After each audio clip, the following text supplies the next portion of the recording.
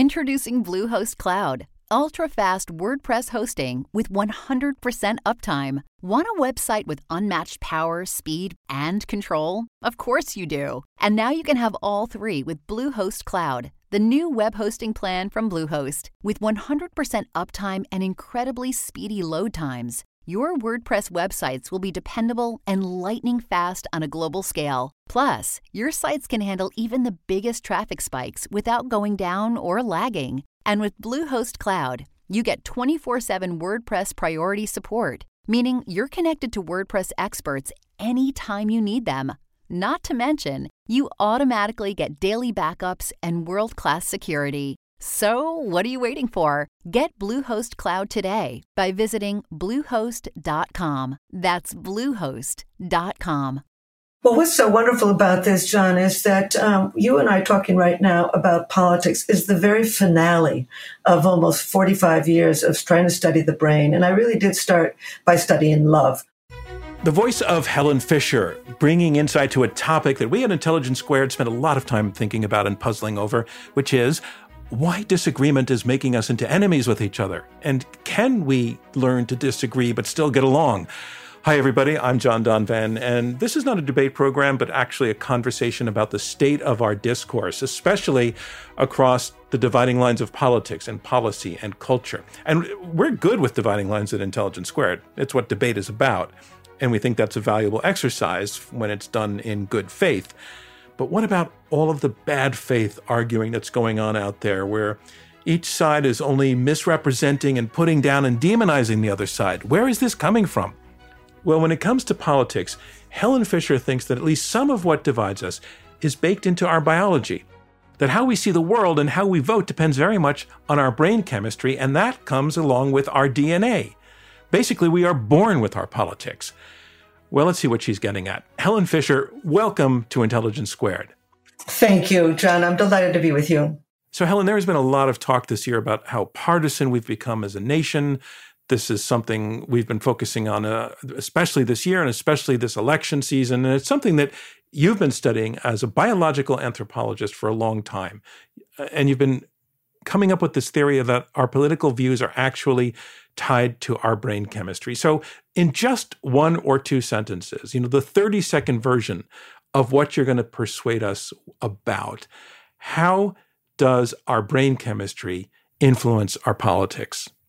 Well, as Aristotle said, man is by nature a political animal. And I'm going to show a great deal of data that really has begun to prove that our instincts really play an enormous role in what we believe and how we vote and how we believe about international affairs and all kinds of domestic policy.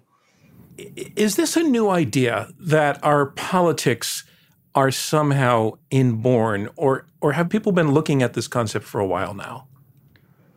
It's interesting. I'm an identical twin. And in the 1950s and 60s and even 70s, people really believed that, we were an empty slate. The brain was an empty box almost in which you put experience and personality.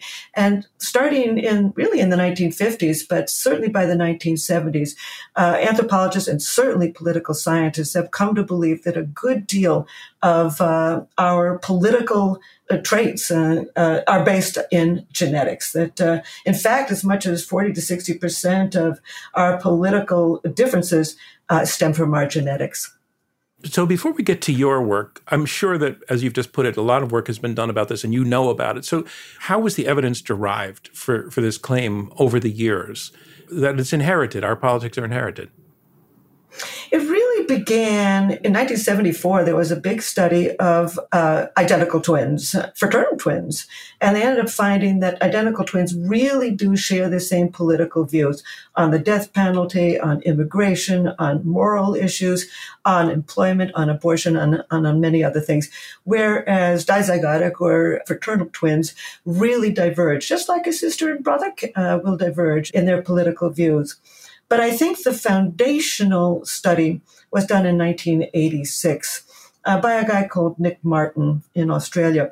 And he looked at 4,600 pairs of identical and fraternal twins. And he was really able to establish sort of scientifically for the first time that ideology and attitudes really are inheritable. It's very interesting that apparently children, when they grow up, really just have pretty much the same political opinions as their parents. But by age 18, they begin to develop their own beliefs. And sure enough, identical twins end up remaining very similar, whereas fraternal twins begin to diverge. And in fact, there was one study in which they looked at babies, and children aged 4.5. You can predict by age 4.5 whether a child is going to end up being a conservative at age 18 or liberal at age 18. So one thing that you said I'm a little bit puzzled by, if these attitudes and behaviors and voting patterns, et cetera, are ultimately heritable, why would children be different from their parents? Wouldn't you see a trend that they would tend to have the same voting attitudes and political attitudes as their parents if they've grown up in the same household? Yes, they're going to. And one study was children ages 9 to 17, and they really did hold the same attitudes as their parents. And as a matter of fact, a lot of these political scientists are beginning to feel that your parents' attitudes play a rather small role, that there's many other things that do play a role. Your life experiences as you get older, what's happening to you at the moment, and certainly genetics and hormones. So, back to that study of children aged 4.5, what they ended up finding was that children aged 4.5, fearful, frightened children at age 4.5, are quite likely to end up being conservative at age 18, whereas children at age 4.5 who are very active and really quite fearless and restless at age 4.5 are quite likely to be liberal at age 18. And actually, I can understand it. It sounds bizarre, but actually, I think I can explain it. Go for it. I wanted to move right on to your work now, so that was a perfect transition.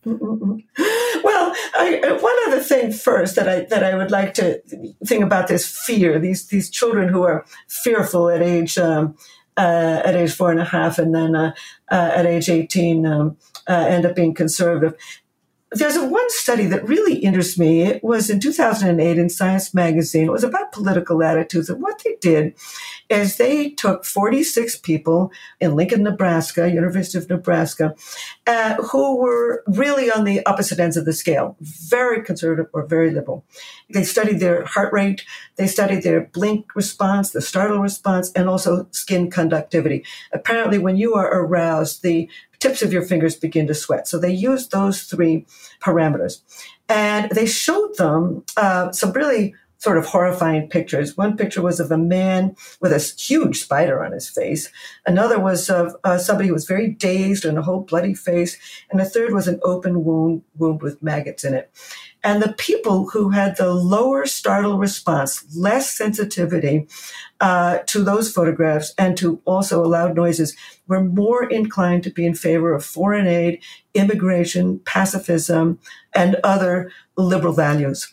Whereas those individuals who had a higher physiological response to these stimuli were more in favor of defense spending and capital punishment and patriotism and a host of other things. They were more interested in school prayer, less interested in foreign aid, more interested in premarital lack of sex, don't want gay marriage, etc. So you see, leading up to my own data, the scientific view that conservatives are more inclined for caution because of fear, whereas liberals are less inclined for caution. They're not as scared, and so they're more willing to have a broader view of immigration and premarital sex, etc. So that has been really the standard till recently, is this fact that conservatives and liberals have a very different feeling of protection.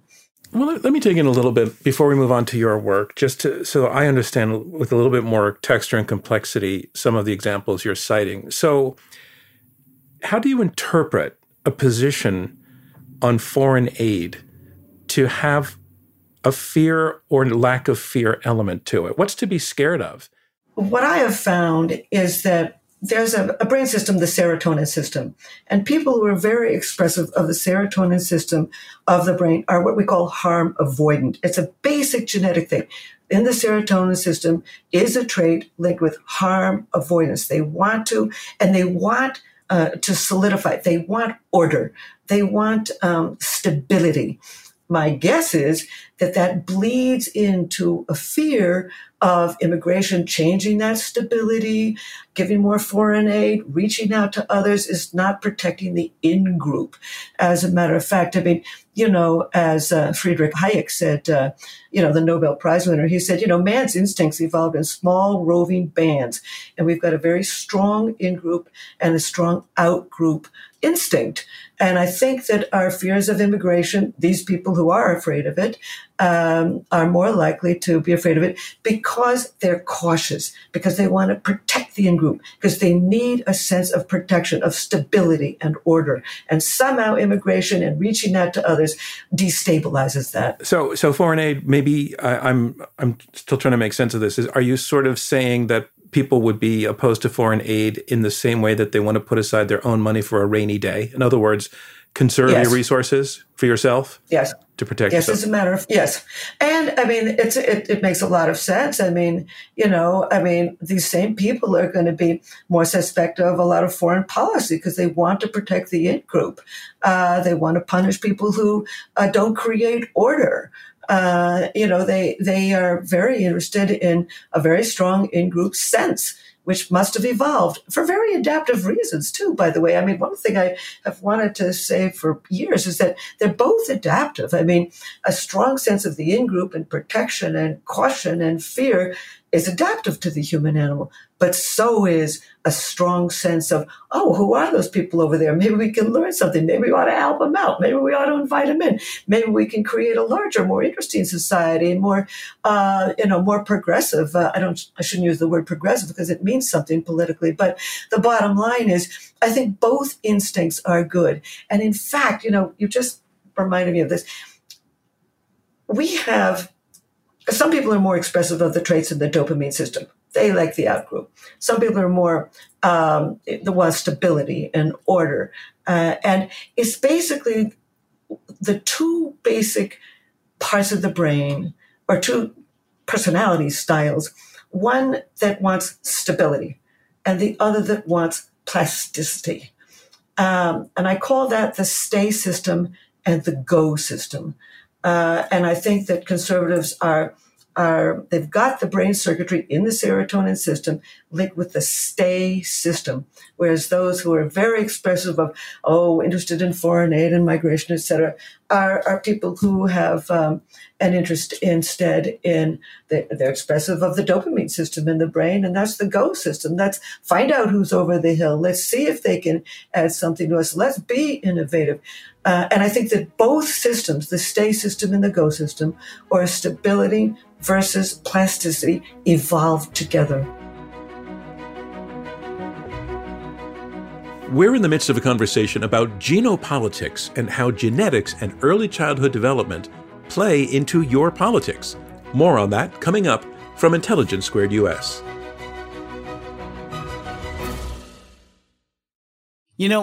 Some people enjoy composing their own music, chord by chord, and others are happiest when they come across that one perfect song. Work is not a lot different than that. Whether you prefer building your own workflow or using a pre-made template, with Monday.com, you and the team can work in a way that's comfortable for everyone. Tap the banner to go to Monday.com and build your own amazing workflow, or find an awesome template. No judgment.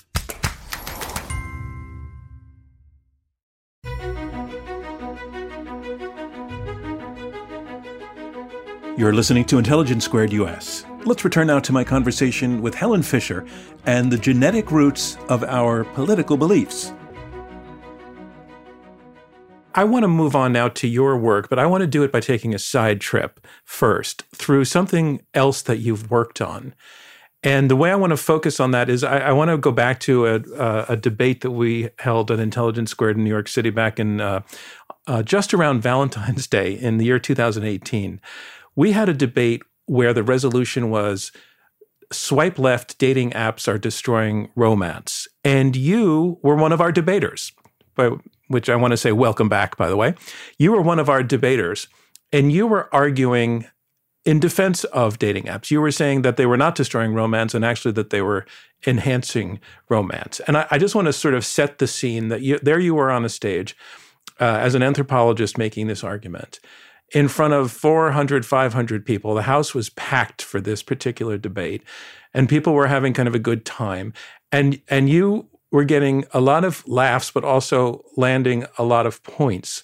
And you got up and you did your closing. And I just want to give a little bit of a taste of what that closing was like. Around the world, people love. They sing for love, they dance for love, they compose songs and stories and ballets and operas and movies about love. They retell myths and legends about love. They have love charms, love potions, love magic, and love holidays like Valentine's Day. We pine for love, we live for love, we kill for love, and we die for love. In fact, the oldest love letter that I saw in Istanbul was from 4,000 years ago. It was written in cuneiform on a lump of clay. In those days, people most likely romanced in person. And as I've been up here tonight, I've began to wonder whether they once had a debate called Cuneiform is Killing Romance. All right, so you got a good laugh with that. But I wanted to introduce that to help us understand the kind of work that you do. And I want to reveal now that the reason you are on that stage is that you are also a consultant for Match.com, the dating website, and you have helped them develop their algorithms that improve the way that they match people together according to the traits that you are able to divine from the questionnaires that they fill out, et cetera. So I want to get a sense of your work overall. Tell people what it is you do with questionnaires and with data and with understanding human beings and human behavior before we turn back to the question of politics and brain chemistry. Well, what's so wonderful about this, John, is that you and I talking right now about politics is the very finale of almost 45 years of trying to study the brain. And I really did start by studying love. And in my day, when I started in studying love, nobody believed that it was an instinct, that it was a drive, that it came out of nature. And I was convinced that if there was any part at all of human behavior that would have a biological basis, it would be the way we form our partnerships. Because as Darwin would have said, if you have 4 children and I have no children, you live on and I die out. So the bottom line is that love matters. It drives you to move towards some people and form a partnership and send your DNA into tomorrow. So I began studying love, and I was able to. We were the first actually in the world to put people into a brain scanner and study the brain circuitry of romantic love. And as a matter of fact, it comes from the most primitive parts of the brain. The main factory for romantic love lies right next to the factory that orchestrates thirst and hunger. Thirst and hunger keep you alive today. Romantic love drives you to form a partnership and send your DNA into tomorrow. So that was the beginning of it. And then sort of on to how I arrived at some of my understanding of the instincts of politics. It's very interesting. You know, a lot of people have said that, politics can't have an instinctual origin. And in fact, when I was reading up to talk to you today, I saw one thing, and they said, well, everybody has political beliefs. And by the way, they don't change. In one study I did with Match.com of 5,000 Americans, with Match, I do not poll the Match members. These are national representative samples of Americans based on the U.S. Census. So it's real science. And in one study of politics, I asked, have you changed your political view? And 95% of 5,000 people had not changed their political view in the last 10 years. So it's as basic as love. And so anyway, just a little bit more about this. So I put people in the brain scanner, studied the brain circuitry of romantic love, and then Match came to me and they asked me, why do you fall in love with one person rather than another? And this is what led me to my understanding of personality and eventually to my understanding of really the biology of politics. So that's it in a nutshell. I've written 6 books on it. And now you've galvanized me to maybe write an academic article on my views of the instincts of behind politics. And what disciplines do you need to pull into this work? Obviously, computers, statistics, genetics. What else? Everything. everything. I mean, in order to, if you need, I study things across cultures. As a matter of fact, I created a questionnaire to see, I want to know why you're naturally driven to some people rather than others. I mean, people will say, well, we have chemistry or we don't have chemistry. Why is that? So if you're going to do a cross-cultural thing, and understand why people in China have chemistry, people in Australia, people in Peru, people in Afghanistan. I mean, they all love and they all have political views. And it's got to have come from some sort of, from your nature. So I really had to do brain scanning for sure, fMRI. But I also had to do, I've looked at 80 cultures through the demographic yearbooks of the United Nations. And they've got data on marriage and divorce from 1947 to, the last I looked was 2011. But I like poetry. I think that world poetry says a tremendous amount about who you are and how you feel. Well, I could hear a little poetry in your closing remark on that debate. The way that we kill for love, we do this for love. It was very, very nicely constructed line. Well, thank you. I could hear your appreciation of language in that. I have one more question on the love thing before we move on back to politics. Is it the case that people need to be like each other to be in love? In other words, are people being matched for similarity by these algorithms, or are they being matched for difference? Do opposites attract or do likes attract? Well, it's very interesting. I used to have two piles of academic papers on either side of my desk. One was all the people maintaining that opposites attract, and the other was all people maintaining that likes attract. And here's the basic data. In terms of some things, likes attract. We tend to fall in love with somebody from the same socioeconomic background, same general level of intelligence and good looks, same degree of education, same religious and social values, same economic and reproductive goals. In those ways, similarity attracts.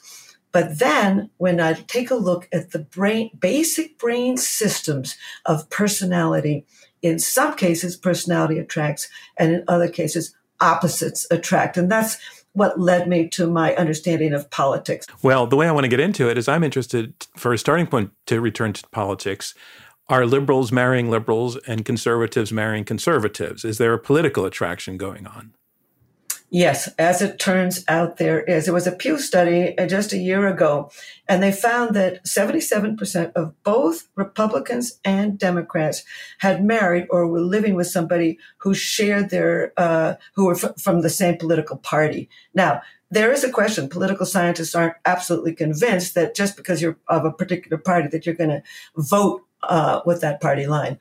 But the bottom line is 77% of both Republicans and Democrats do marry or fall for somebody who's from their party. What's interesting is I did a study only a few months ago in August of another 5,000 Americans, once again, a national sample.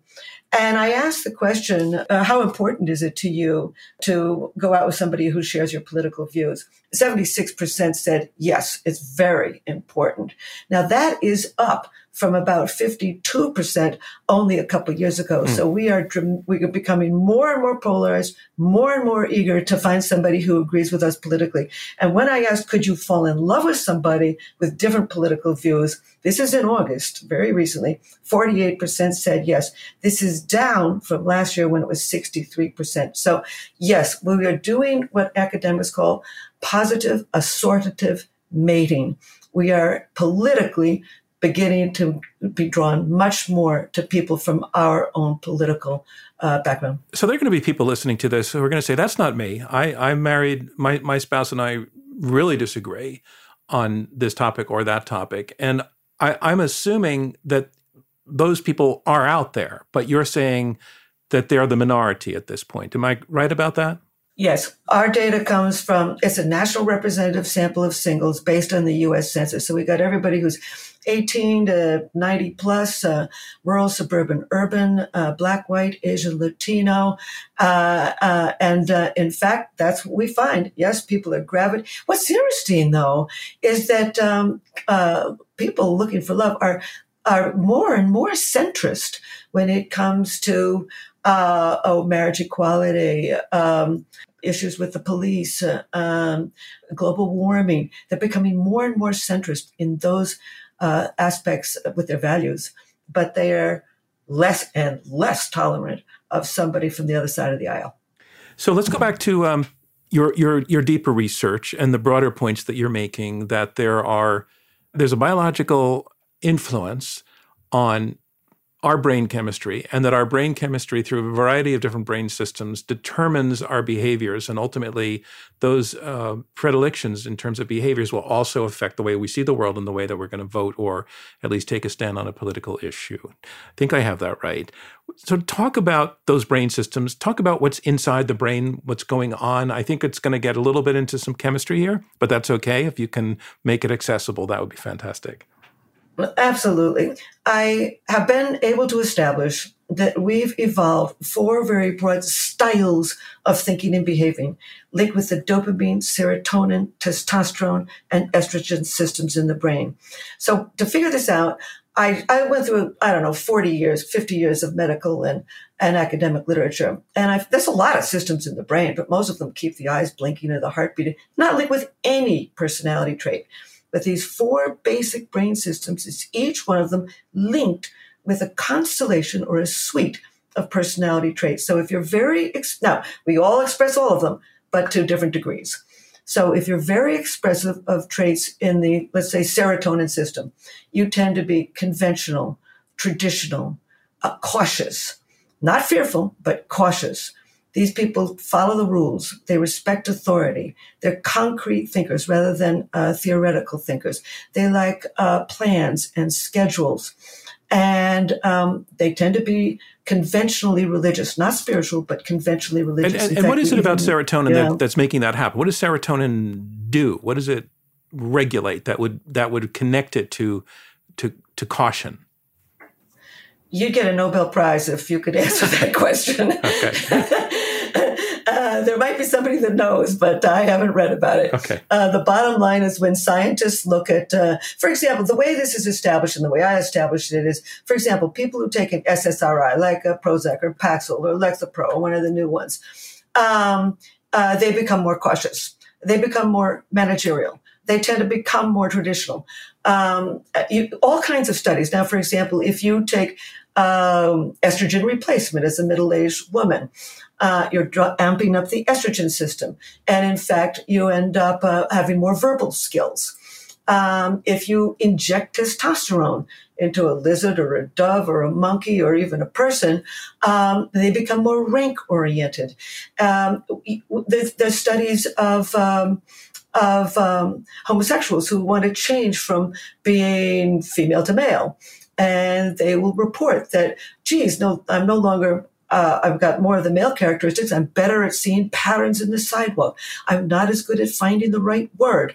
Another one is with the dopamine system. If you give L-Dopa to a Parkinson's patient, their creativity goes up. So by piecing together all of these various studies, which I did for years, to find out what traits are linked with what biological systems, I came up with literally 4 sheets of paper, each one of them, dopamine at the top of it, and the list of traits that other scientists in all kinds of ways, genetic studies, hormone studies, transitioning homosexual studies, drugs of abuse, regular drugs, etc., you end up finding that there are 4 basic brain systems, dopamine, serotonin, testosterone, and estrogen, linked with 4 styles of thinking and behaving. And some of them are basic genetics. There is a gene in the serotonin system linked with religiosity. I mean, we know that. There's a gene in the dopamine system, the DRD47 repeat allele, for anybody who's interested, linked with risk-taking and novelty-seeking. So we've got genetic data, we've got hormone data, we have neurotransmitter data, we've got data from people taking drugs of abuse, drugs for various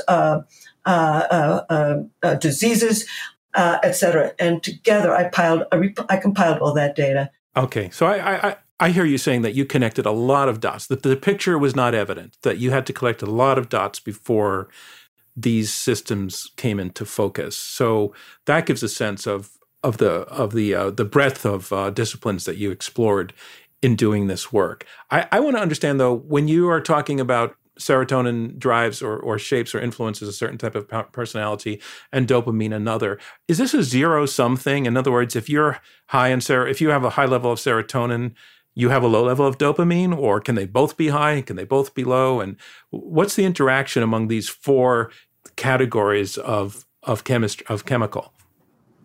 You know, it's really interesting that you ask that, because I had assumed this Stego system, the serotonin, the traditional, conventional, follows the rules, would be, and quite is, obviously very different from the dopamine, risk-taking, novelty-seeking, curious, creative, spontaneous, and energetic. So I figured, well, okay, you're going to be largely one. How can you have some trace of the other? But over 14 million people have taken this questionnaire in 40 countries.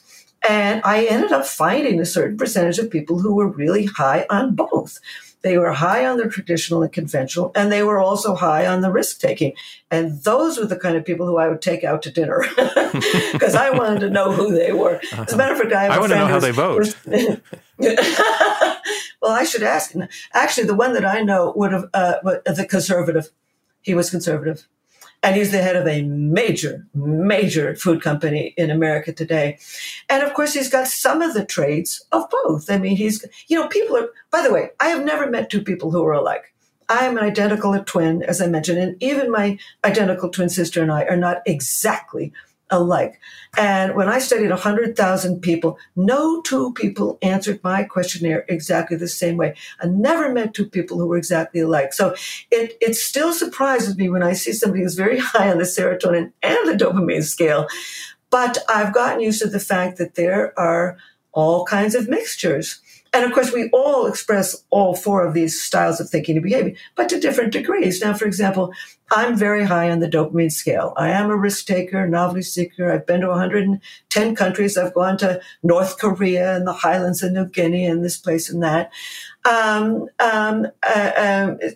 I'm also very high on the estrogen scale. I cry easily at a parade, which revolts me. But anyway, and I'm hopefully verbally skilled and do a lot of public speaking, etc. So I'm much lower on the testosterone scale. I can barely add. Now, here's where environment rolls in. You know, if I had a mother who taught math in primary school and a father who was an architect, and we played math puzzles around the house, I'd be better at math. But will I ever be Einstein? Never.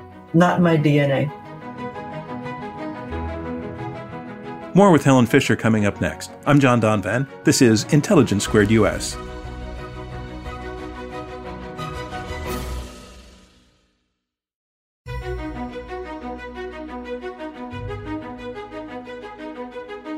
I'm John Donvan. This is Intelligence Squared US, and we're wrapping up my conversation with anthropologist Helen Fisher about the fascinating world of genopolitics.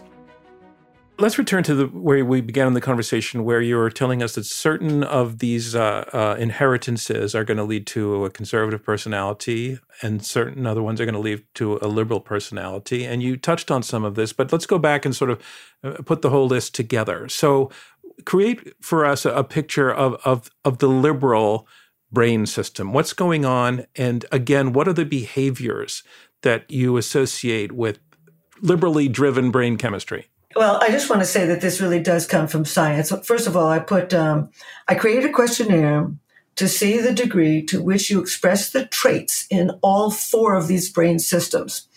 And I put people in the machine. fMRI. So people who scored high on my traits of the dopamine system, which is linked with liberal. These people tend to be risk-taking. So you put liberals in an MRI machine. That sounds like the beginning of a joke, but you put liberals in an MRI machine. And guess what I saw?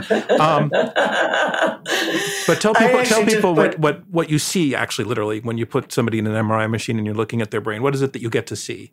Well, what you see is blood flowing to certain areas that are working. You know, the parts of the brain that aren't working are not sucking up the blood. They need the blood for the nutrition, for the food and the oxygen. And so brain regions that are active, let's say if I got you adding numerals. Brain regions linked with math acuity would begin to become active, and they would suck up the blood to get the oxygen and the nutrients. So what MRI does is it just basically watches which part of the brain are active. And as it turns out, I then did a third major study of 40,000 people. And I asked them, are you liberal or are you conservative? And I found that those people who said that they were liberal on the questionnaire also scored much higher on the questionnaire that measured the liberal traits. So therefore, I was able to marry the brain circuitry for dopamine with people who are high on the dopamine scale and also liberal. Okay, and you did the same thing with serotonin and testosterone and dopamine. Okay. So as it turns out, people who are very high on my serotonin scale showed more activity in brain regions linked with serotonin and were much more likely to be conservative. People who scored high on my testosterone scale were also more likely to be conservative, and people who scored higher on my estrogen scale were more likely to be liberal. So people who are liberal today are more likely to express the characteristics linked with the dopamine and estrogen systems in the brain. And people who are today conservative are more likely to express the traits linked with the serotonin and testosterone systems in the brain. You know where I want to challenge you is on this question: how do we define liberal and conservative? Because I think those are very, very soft terms, and the boundary lines around them are really, really not clear, and sort of assume a uniformity of views among the population that I don't think is necessarily there. So, what in your calculations and your descriptions, what makes a liberal liberal and what makes a conservative conservative for purposes of labeling them ultimately in your work? I have to depend on other people, and there's something called the Wilson-Patterson format, and they ask about 28 policies. There's a lot of other things that they that other political scientists regard as conservative and liberal values. But I'll just list some of them. Your attitudes. These are the things that people would regard that they would vary on conservative versus liberal. Support for military spending, warrantless searches, the death penalty, the Patriot Act, obedience, following the rules, respecting authority, patriotism, school prayer, belief that the Bible is true, pacifism, are you opposed or for it? Immigration policy, are you strict on it or liberal on it? Gun control, foreign aid, premarital sex, gay marriage, abortion rights, and pornography. Those are some of the things that political scientists use as a scale, where you stand on those issues. Well, where did the libertarians fit into that? You know what? I gave it's very interesting because I know some of the biology of libertarians. First of all, my husband is a libertarian, and I can really understand some of that. They've got some of both. I made a speech actually at an Institute of Libertarians, and I had them take my questionnaire. And as it turns out, almost all of them were very high on the testosterone system and the dopamine systems. They were a combination of traits in the liberal and the conservative track. Well, what's going on, for example, we're living in a period now where the pandemic has become politicized and the wearing of face masks has become politicized. And the cautious, safe, rule-abiding thing to do is to wear a face mask. But it's conservatives who are saying, I'm not going to wear the face mask.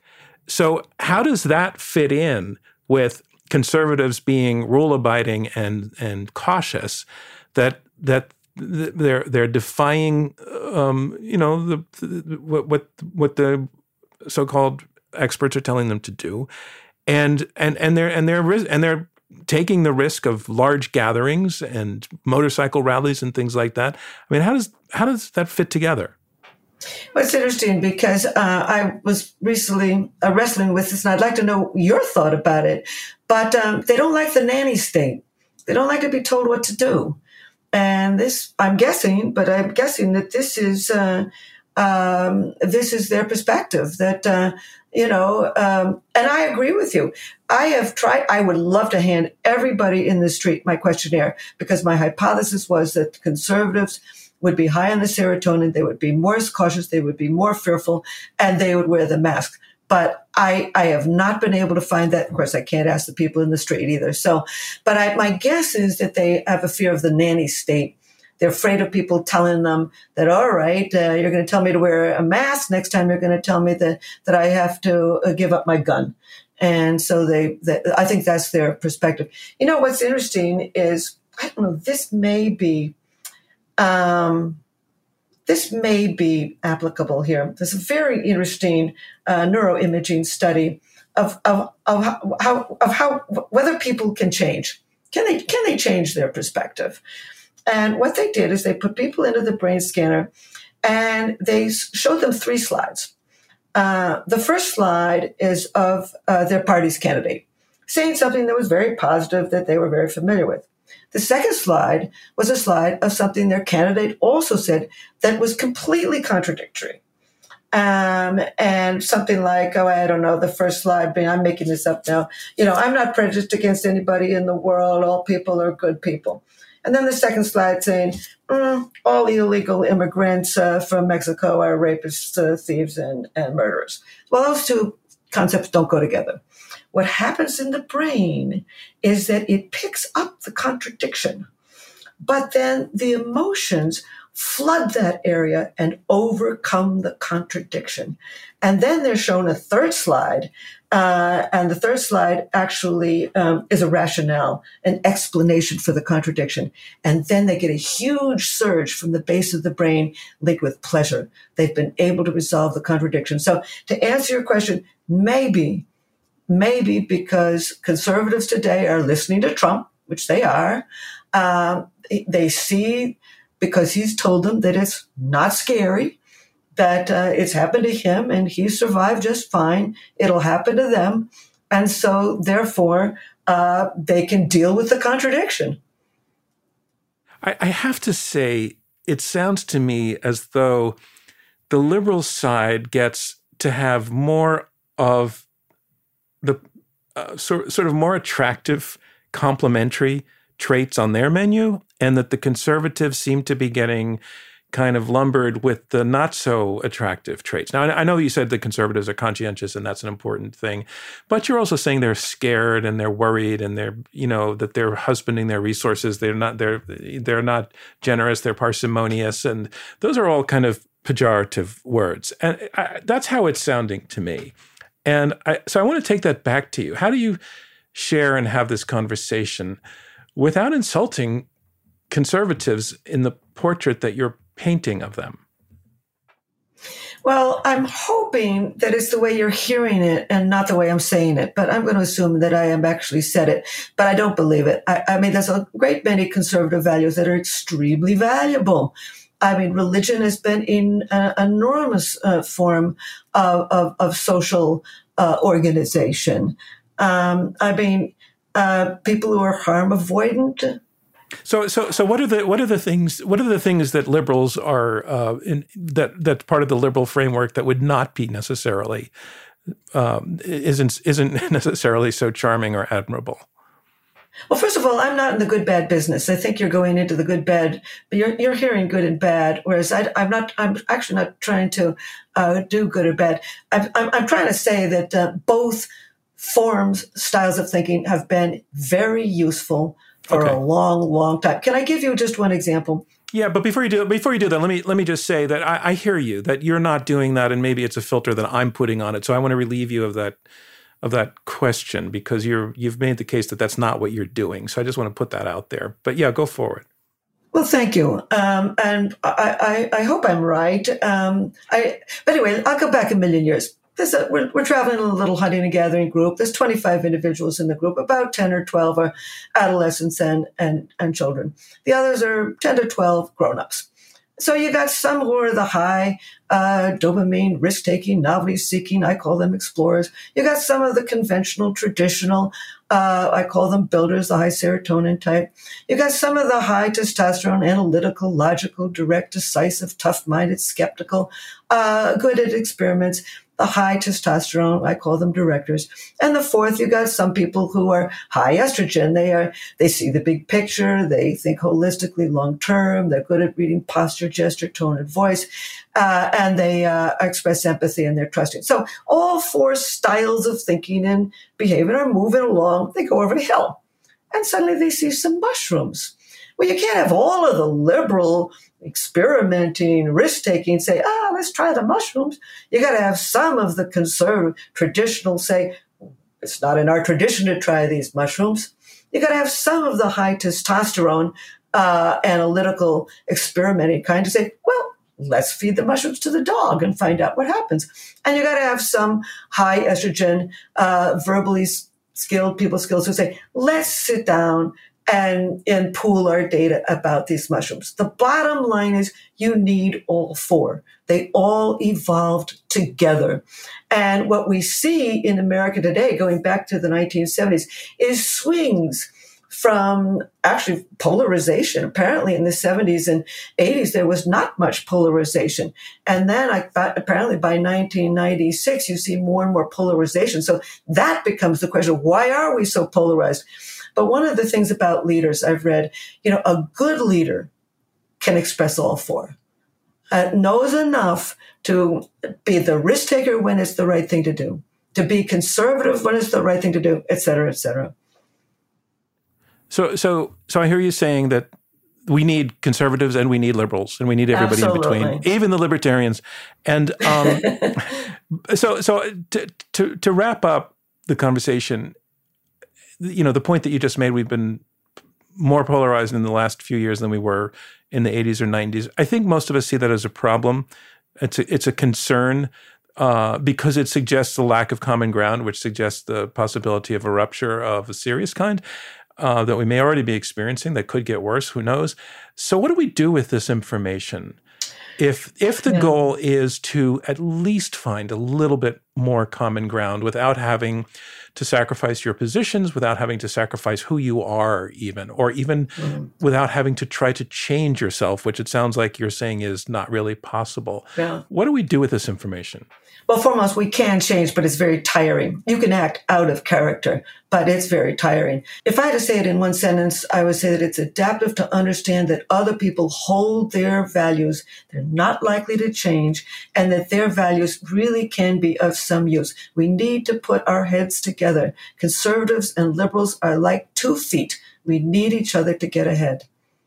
Wow. So that's your message. We need each other. And boy, it sure doesn't feel like many people are feeling that way right now.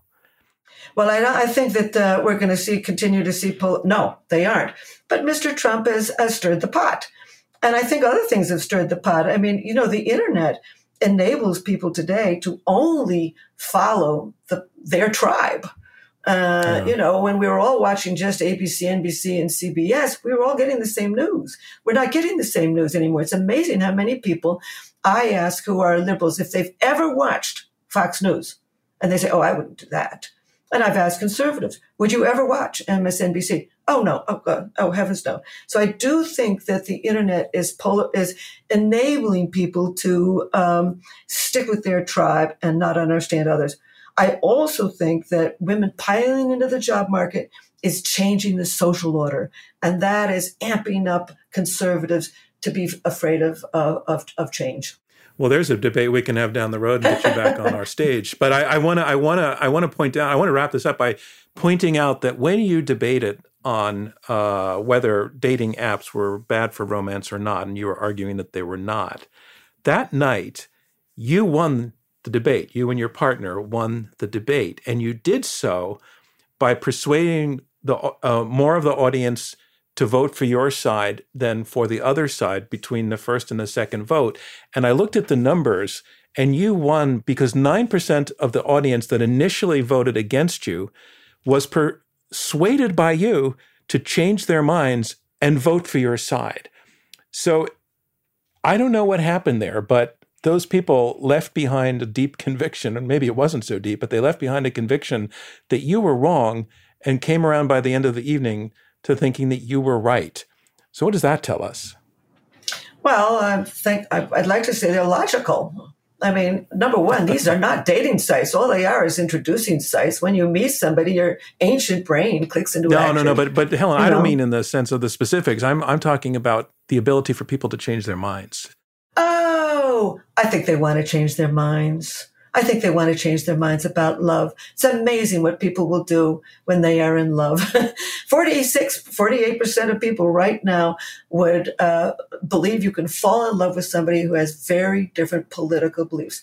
Well, that's less than it used to be, but it's still a lot of people. You know, we are driven to love. I mean, I'll say it again. We pine for love. We live for love. We kill for love. We die for love. In that part of humanity, we tend to be flexible. Helen Fisher, I want to thank you so much for joining us, talking about this topic that goes under the heading of genopolitics. It's been fascinating. It sounds like you're going to be publishing a lot more. We're looking forward to seeing it. And as I said, we would love to get you back on our stage to debate whatever it's going to be, where you bring poetry and science together. Helen, thanks so much for joining us. Thanks so much, John.